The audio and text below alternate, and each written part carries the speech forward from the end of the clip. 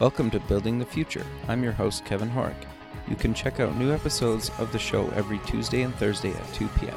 If you missed an episode or want to get more information about the show, please visit buildingthefutureshow.com.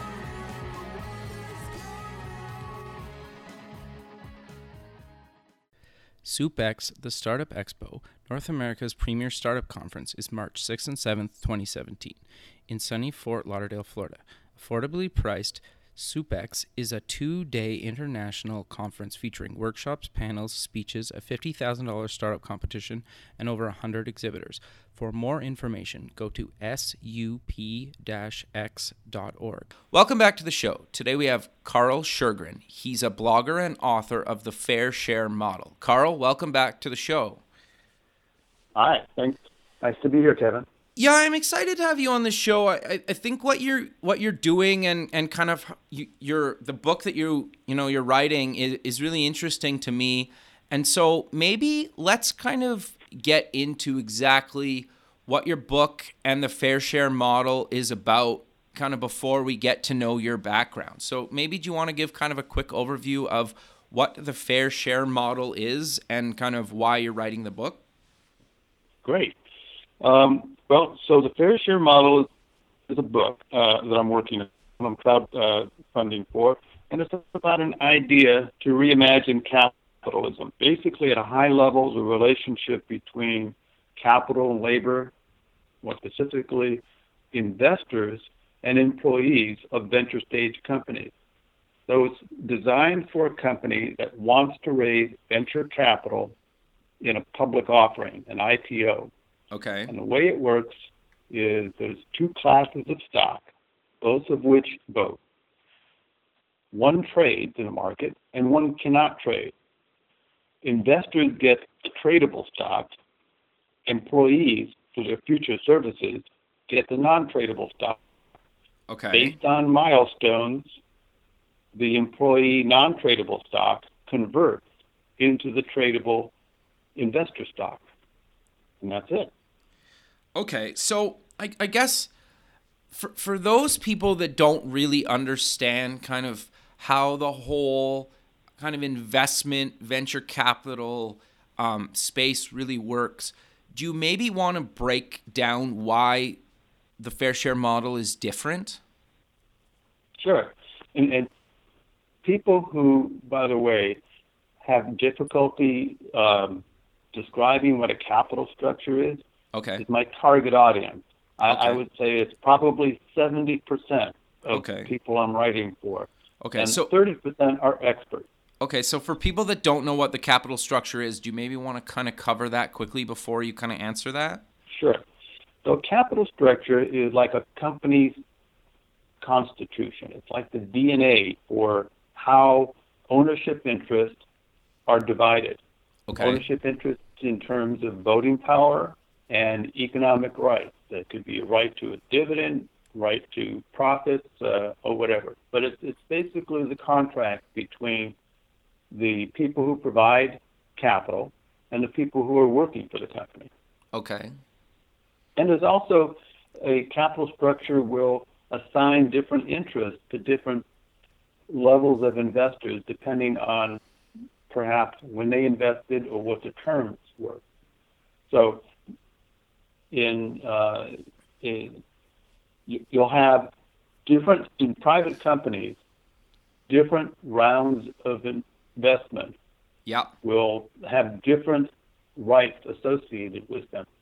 And so you could have a company that is half owned by people in one round of capital and half owned by another, but the first round may have disproportionate rights. They may control 70%, or they may be entitled to 70% of the reward.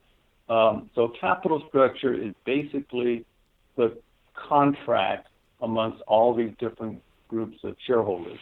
Okay. No, that makes sense. Okay, so then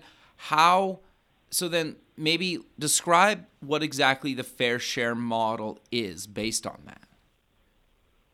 Well, it's designed to deal with a problem.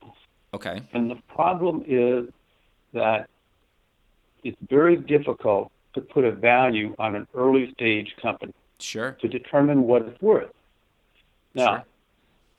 in a private offering, one that's not available to average investors, there's been techniques developed over the decades to deal with this. Special terms have been, venture capitalists, let's say, will get certain deal terms that protect them from overpaying for a position in a risky company. And the problem is that when it comes, if such a company, a venture stage company, raises capital in a public offering, there aren't any such deal terms that protect the public investor from overpaying for a position. Okay. So the fair share model is basically trying to develop for IPOs an equivalent to what venture capitalists secure in a private offering, which is deal terms that protect the investor from overpaying for a position. Okay, interesting. So in your experience then, how's the model kind of been received from kind of the investor side and then from kind of the employee side? Well, I've taken some, I have really gone and exposed the model to potential critics. I've gone out of my way to find people who would tell me, hey, you're thinking about it the wrong way, or it's not going to work. And basically, the core criticism or challenge has been, will people like it? Sure. That's it. Is there a market for it? Now, I'll tell you that about a year and a half ago, I shared my full draft at that point with the then chairman of a significant regional bank, actually it's a national bank now, okay, who focuses on venture capital clients. And his comment was that this is really important work, that there are, that the current venture funding model is not really scalable. And there are a lot of defects. And there's certainly defects when it comes to how such companies raise capital in the public offering. So there's, if you believe that innovation that benefits investors is possible in the venture space, the fair share model is for you. Okay. If you think everything is the way things are done now is can't be improved on, you'll be a skeptic. But got you. Skeptics haven't come up with a good argument as to why it wouldn't work, other than maybe is there a market for it? Okay, interesting. No, that's fair. And then kind of on the employee or kind of person looking to raise money side, how's the feedback been? Well, there are companies who are looking at crowdfunding or some of the Jobs Act related reforms that have made it less expensive for companies to raise venture capital in a public offering. Sure. Reg A Plus, for example, is the prime one, and they're interested, but because they're going to encounter the challenge of how do you market an offering, how do you value a company, and they look at the fair share model as a way to make a fair deal between their employees and their investors. They also see the potential to use the fair share model to create some marketing juice for themselves by virtue of how they distribute their shares. If they have,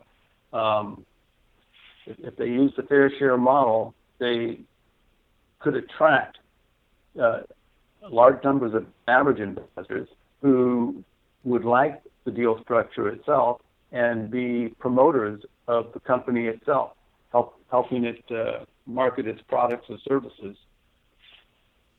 Sure. Okay. So I'm curious then, like, how would somebody say like myself, I have a startup, I'm looking to crowd some fund some venture capital. How do I kind of go about using the model to raise money?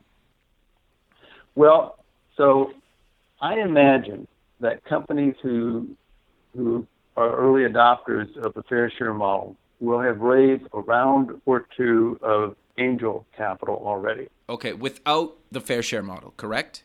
Correct, right. Okay. So, they've gotten to the point where they can demonstrate some potential viability. Got you. And so now they're looking to raise anywhere from $5 to $30 million. Okay. Maybe more. The amount of money doesn't really matter. The more money you're raising, the more realistic it's going to be. But there's still venture stage, meaning they're still risky, the prospects are uncertain, and they're hard to value. Okay. So rather than setting a valuation based on a perception of future performance, they can say to investors in the public offering, hey, you're going to have all the liquidity. Our team of management and employees, we're not going to become wealthy because you bought stock in our company. We're going to have to perform. And that's sort of a nice way to approach the capital market. Okay. Yeah, sure. That makes sense.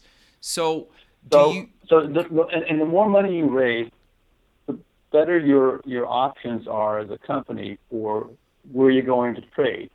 A $5 million offering is not going to have the same type of secondary market options that a $30 million offering will have.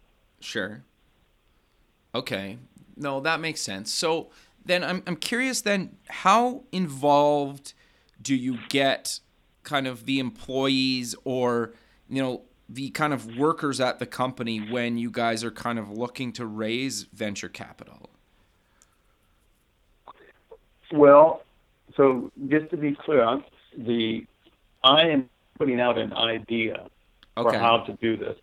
And I'm not saying that there's a particular way to do it. In fact, I'm saying it's going to vary. It's going to vary based on the industry that a company is in.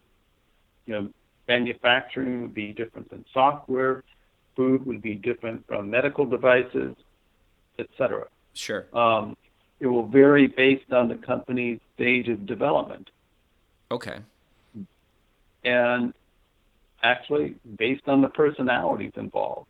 And there could be some regional differences. It may be a Silicon Valley model, another model that's popular on the East Coast, sure, and another one, in the Midwest. So it's sort of like talking about representative government as a alternative to feudal rule. How representative government takes place will vary, sure, based on the times and the places involved. So the key thing about the fair share model is that it avoids the need to place a value on future performance at the time of the offering. Okay. No, so that makes sense. That's the key. Okay. So a company basically says to its investors, we need money to do whatever we're going to do. And we don't know how successful it's going to be. But if we meet these particular milestones, we're demonstrating value. And so, IPO investor, you're going to get a really low valuation, a fabulous deal. But you are at risk of being diluted, possibly a lot, if we perform well. So that's a different type of social contract, if you will, than in a standard IPO, where a company will basically say its value is worth an amount that bakes into it presumed performance in the future. And that's the key for all of us. It's so hard to tell if a risky company is going to perform. And sure. VCs in private offerings, they have deal structures that will keep them from overpaying for that future performance. They'll have clawbacks. They'll have special privileges in the classes of stock, preferential returns. They'll have price guarantees that say that, if an investor down the road pays less for their stock than we did, our price gets retroactively reduced. So there's all sorts of things that happen in private offerings that don't happen in public offerings. They happen in private offerings because it's so difficult to value an early stage company. Sure. So the idea is if we can take that concept and adapt it to public markets, then we're creating conditions where more people can benefit from investment in an entrepreneurial culture. More companies could possibly attract capital. And there'd be this alignment between the interests of investors and employees, because employees would be highly motivated to deliver the performance that's going to cause conversions of their non-tradable stock into tradable stock. Okay. Yeah, that makes sense. So I'm kind of curious then, how did you kind of come up with the model? And like, what was your kind of reasoning that you were like, the system's kind of broken. I need to kind of propose a new solution to this problem? That's a good question. And it's an interesting tale. So it started about 20 years ago. Oh, wow. And I was doing consulting CFO work with startups and turnarounds. Okay. And I had a client that was in the environmental technology space.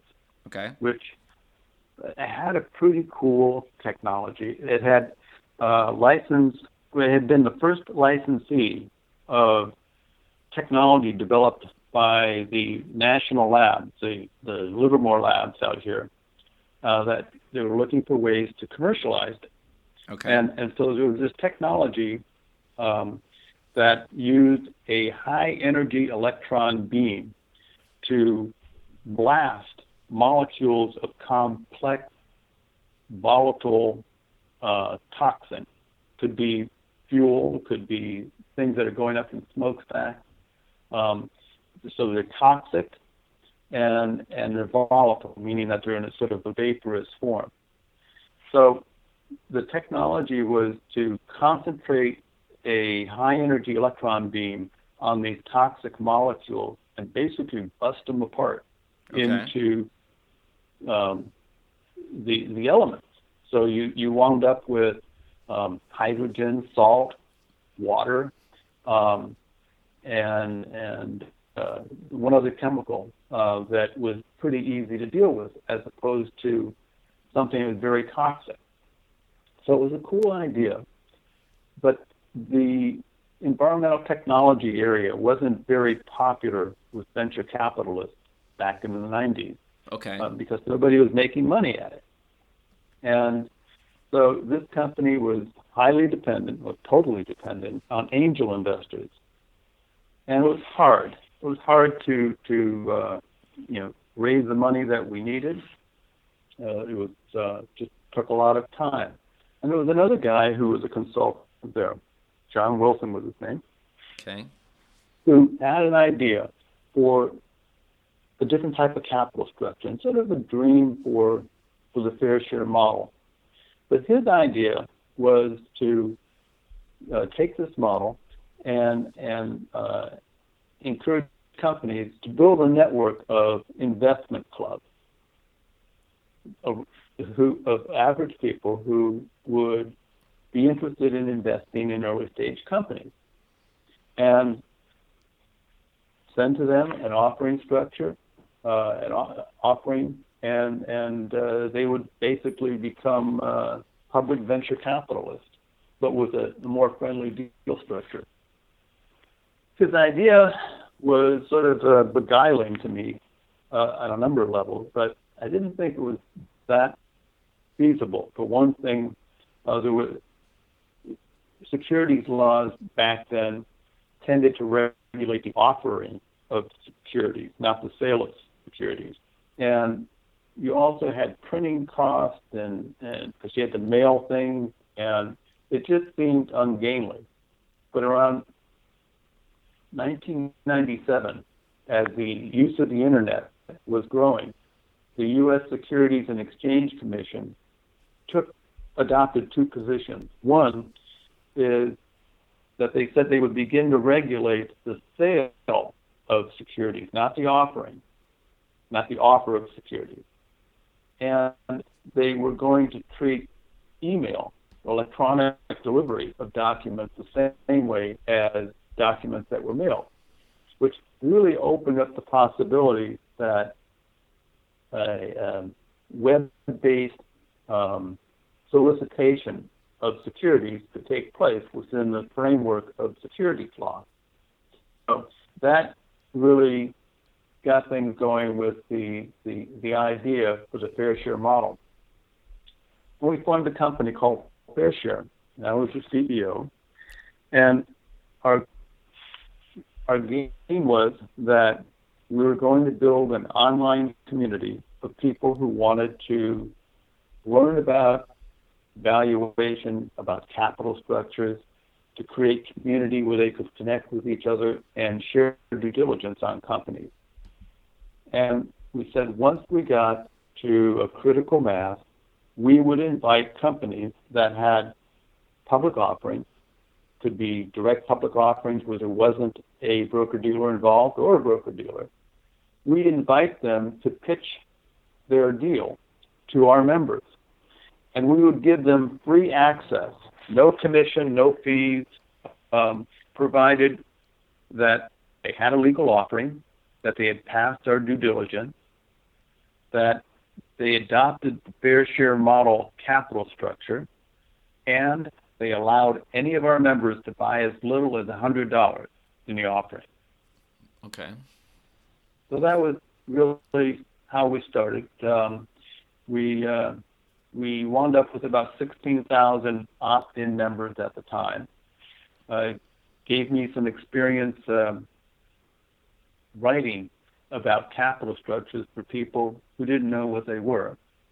But ultimately, we were too early. And so the concept went into hibernation. Okay.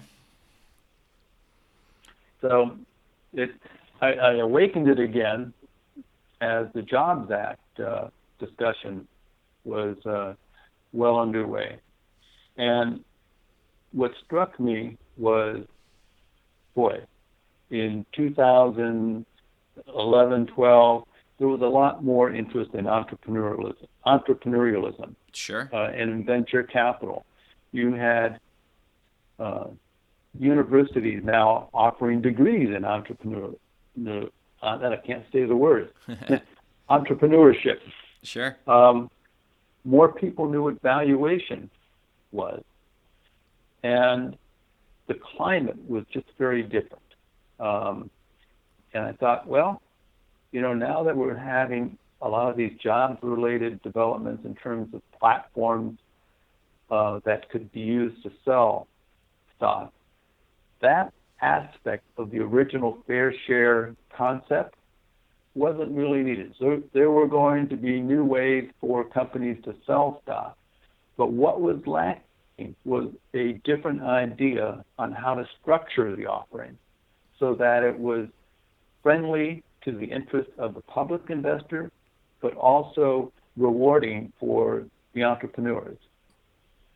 So that's what led me to kind of dust off some of the ideas that we had for fair share and repurpose the architecture of the capital structure in the book the fair share model. Okay, so I know you kind of have an interesting approach to how you're doing the book, and so do you maybe want to kind of cover how you're doing a different approach to this? I know it's not really necessarily like a new concept, but I think it's interesting, and I think a lot of people still don't really realize kind of how you're going about getting this book published. Well, I'm using a crowd funding model from a company called Inkshares in Oakland, and basically I need to get 250 pre-orders, and they will finance the cost of editing, doing an edit, and book design, and getting it published. Right. So that's sort of a form of crowdfunding, if you will. And I've got my full draft on my website, fairsharemodel.com. And if you go to the Inkshares site, INKSHARES, Inkshares, and look for Fair Share Model, you can see what the chapter looks like, or the first chapter, and place a pre-order. Sure. Okay, and then how much is it going to be to pre-order? Ebook, I think, with the discount that they give new customers, $10, and a $20 you get a print copy, an ebook, and the print copy I sign. That might be worth something at some point. But sure. in one of the aspects of your question, Kevin, I think, is how do you talk about capital structures to people who don't know? Totally. What they are. And that has been the biggest challenge, because it's a bit of an obtuse subject, but if somebody starts to get it, they really start to get it. So I organize the book in a way that I think lends itself to looking at a number of different concepts. I introduce the idea of I tell people, think of capital structures as art. Okay. I describe how when I go to a museum, I'll look at a piece of art in different directions. I'll come close. I'll go back. I'll look at the placard, and over time, I start to see things because I'm just noticing from a different perspective or different bits of information. And the key thing about the fair share model is that if you look at the offering process from the perspective of a public investor, it looks a lot different than it does from the perspective of a venture capitalist, or from an angel investor, or from an entrepreneur, or somebody who's working for the entrepreneur. And so adopting the idea of how should I encourage public investors to take a chance on this company alters your whole sense as to how the deal should be structured. Sure. There's other analogies I use to try to bring people in. One that I really took a risk with was to bring in sex and sexuality. Okay. And what I said is, think about where society was in the 1950s in terms of its attitudes toward about sex and sexuality, and compare it to where they are now. Sure. And you'd say, wow, it's like a 180, really right? different. Yeah.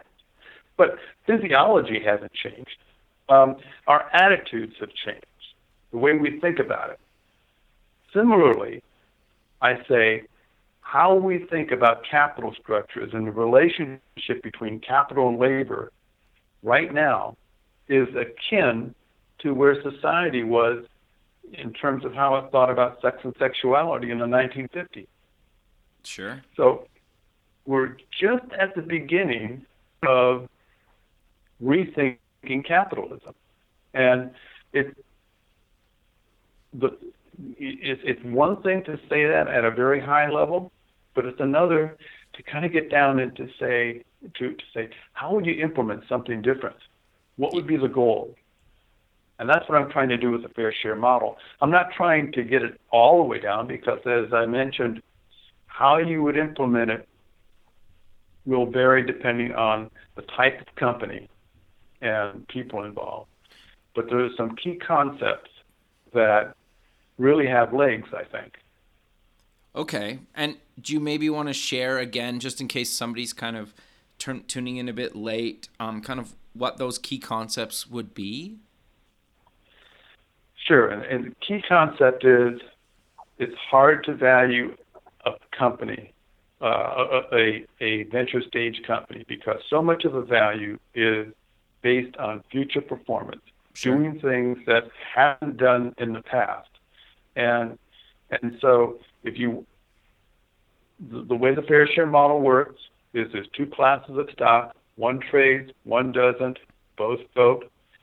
Investors get the tradable stock, they get the liquidity, and the employees get a voting stock that can't trade, but based on milestones can. Got you. So there's two fundamental risks that an investor in a venture stage company faces. One is the risk of failure. Sure. That this company is not going to meet its goals. Heck, it may not even survive. Sure. It's hard to protect yourself against that. It's just the nature of the risk. There's another risk, though, valuation risk, and that is the risk of overpaying for a position in that company, an ownership position.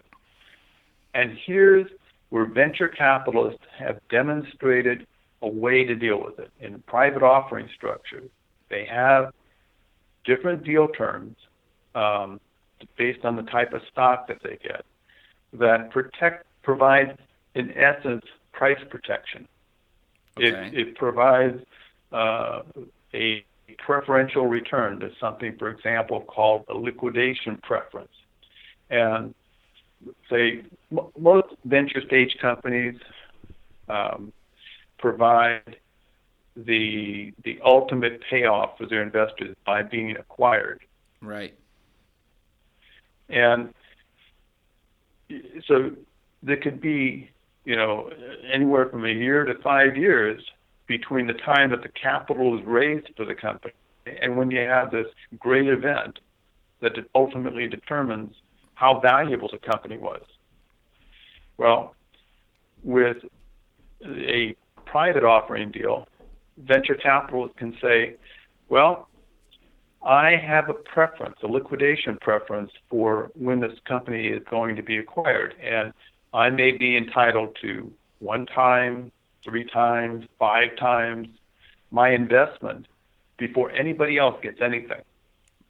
Sure. It's sort of a nice way to do the deal.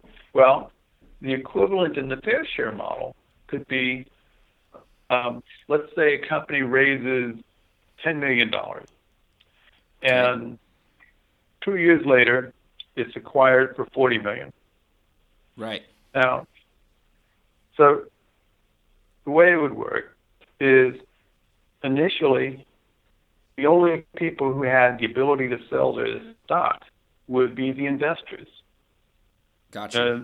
The investors have provided the $10 million, and let's say there were $5 million of private capital raised. So you have $15 million worth of tradable stock out there.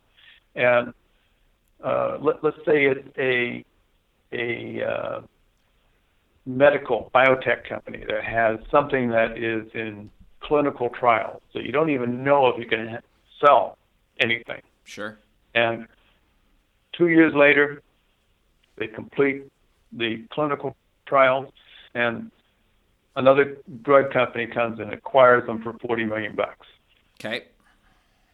At that point, it's very clear what the performance was of the employees. Sure. They increased the value of the company.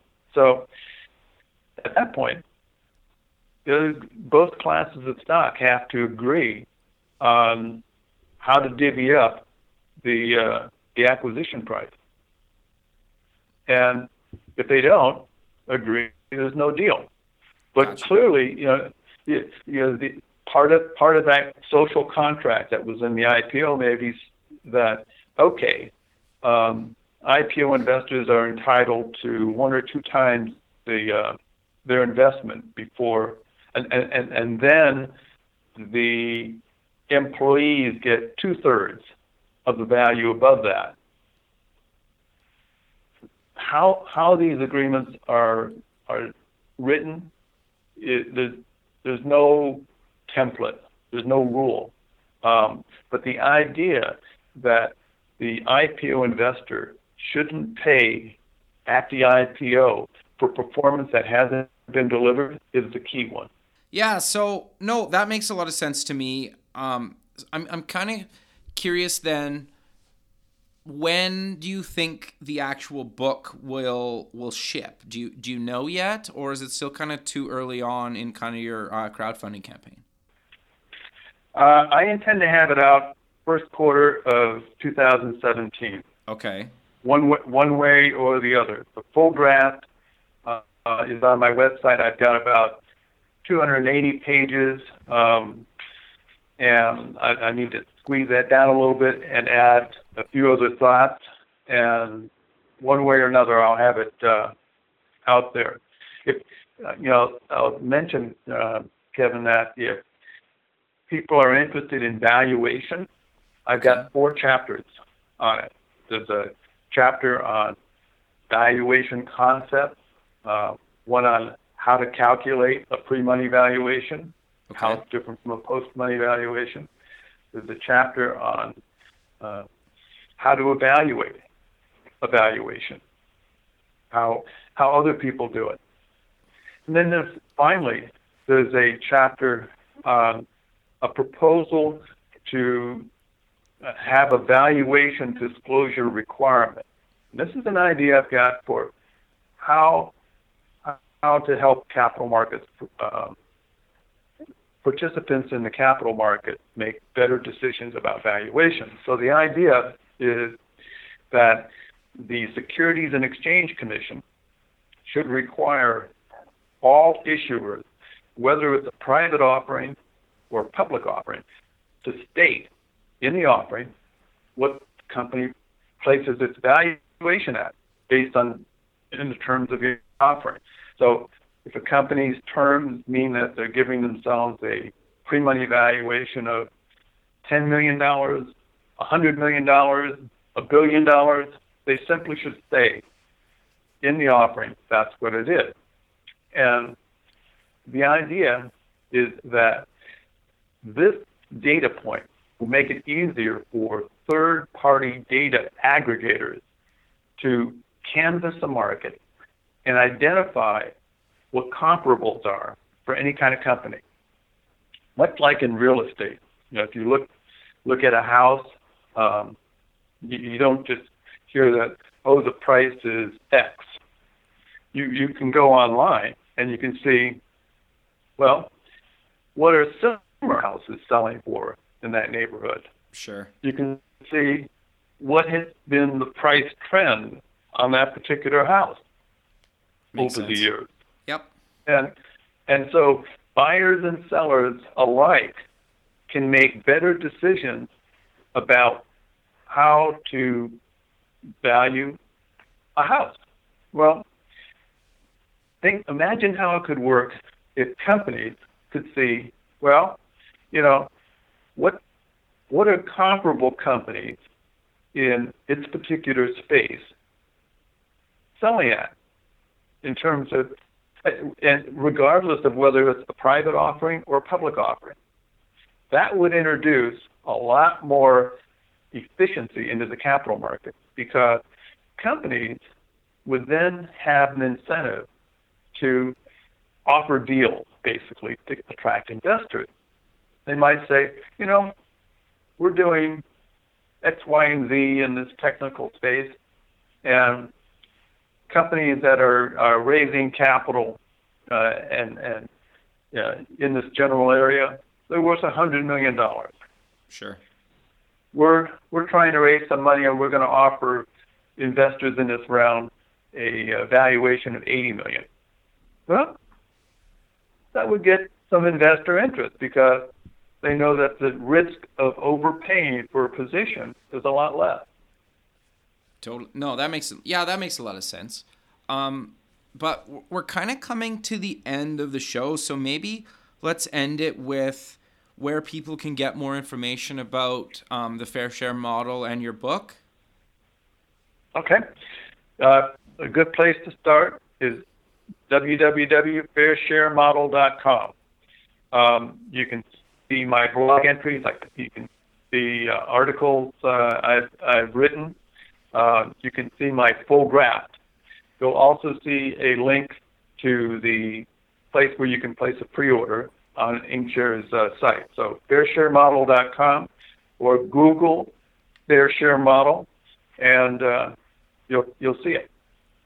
Perfect, Karl. Well, I really appreciate you taking the time into your day to be on the show, and I look forward to keeping in touch with you. And who knows, maybe we'll do this again sometime. Great. Look forward to it, Kevin. All right, man. Well, you have a good rest of your day, and we'll talk soon. Thanks. Okay. You too. Bye.